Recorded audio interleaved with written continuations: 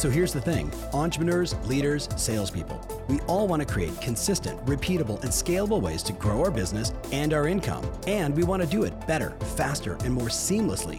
Why? So we can actually enjoy our lives, take vacations, and spend the quality time we want with the people that we love. How do we do all this without spending a fortune or running ourselves ragged? That's the big question, and this show is dedicated to the answer.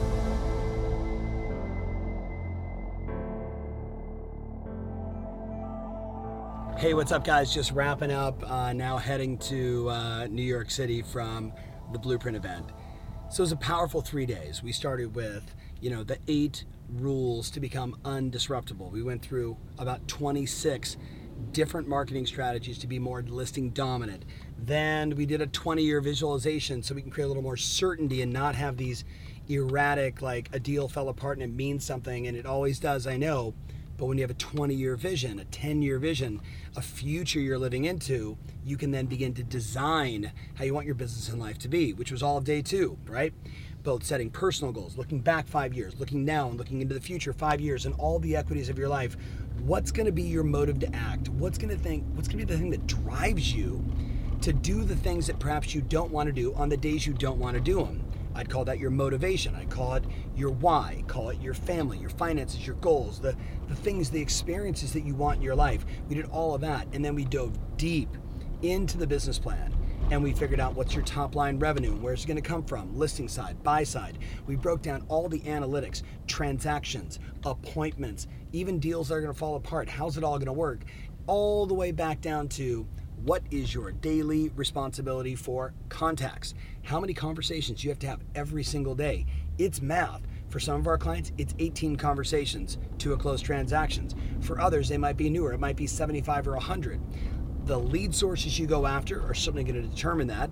If I'm calling my past clients in Sphere, I'm going to get a higher conversion of opportunities and referrals. If I'm calling expired listings, I'm going to get a higher opportunity of taking listings, right? Because they've already raised their hand once. If it's a Zillow lead, very high. If it's a brand new geographic farm, it's going to take time. So we're breaking down analytically all the different lead pillars and making sure that everybody inside that room has a plan. They know on a monthly basis what has to happen from a marketing standpoint, a transaction standpoint, down to the first couple hours of every day, the conversation standpoint. Then we went a totally different direction, and this is really how we wrapped up today. We took all of the ideas, we added in some elements of time management, and time management's a funky thing because you really can't manage time. You can just manage the behaviors and the things that you do. We got people to recognize that it's about the routines that you're in. It is about the things that you do on a consistent basis that become your business. The metaphor that I shared was, if you imagine like that tiny little pebble on top of a mountain with snow, that you drop that pebble and it slowly over time goes from that little pebble and a little bit of snow to all of a sudden by the time it gets down to the bottom, it's this mammoth monster thing. Well, that's really the whole point. Hey, it's Tom. If you've been listening to me for a while, you've heard me say repeatedly over and over again, we are living in the review economy. That's right, consumers are making decisions based upon reviews. With that said, I'm looking to get this podcast into the minds of more amazing people just like you. You can help. Would you go to Apple Podcasts and write a review? Tell them what you think. Hey, 1 star, 5 stars, make up your own number of stars. Totally fine by me, but please, go to Apple Podcast and write a review. It means the world to me. Thanks in advance. Now, let's get back to the show. What are those little things you got to do every single day that slowly over time become these monstrous pillars of your life and your business? So we spent a lot of time there. Then we talked about personally, what are the experiences you want in 2019? And I challenged the group, as I've challenged myself for the last decade, to set forth an intention of experiences. These are different from goals. These are things I want to do in my life. These are memories that I want to create. Again, driving back around this sort of new behavior, making phone calls, following up on leads, being more diligent, altering my listing presentation, answering the phone on time, all the stuff that we have to do to be successful. I kept driving back to why? Why are you going to do it? Then we finished with a panel of 3 insanely great agents, Alicia and Ken and Phil Gertz. And these were listen, 3 brand new agents, basically 3 years or less in the business. Phil, a year and 9 months, will do 75 transactions. He did 36 his first year. He was Long & Foster's #1 agent as a brand new agent. Last year, crushed it. This year, even better. We had Alicia, who's like, came from sort of this corporate America sales job, and she talks about making the transition, like first week in the business, went to Sales Edge, was pushed in by her husband who loves her, and next thing you know, she's like taking her old like way of selling, pharmaceutical stuff, and transitioning into real estate, and then getting on an action plan with her coach to make sure that she was reaching out to every single person in her sphere. And I love the way she said it. I just kept bringing them value. The more value I brought, the more top of mind they stayed.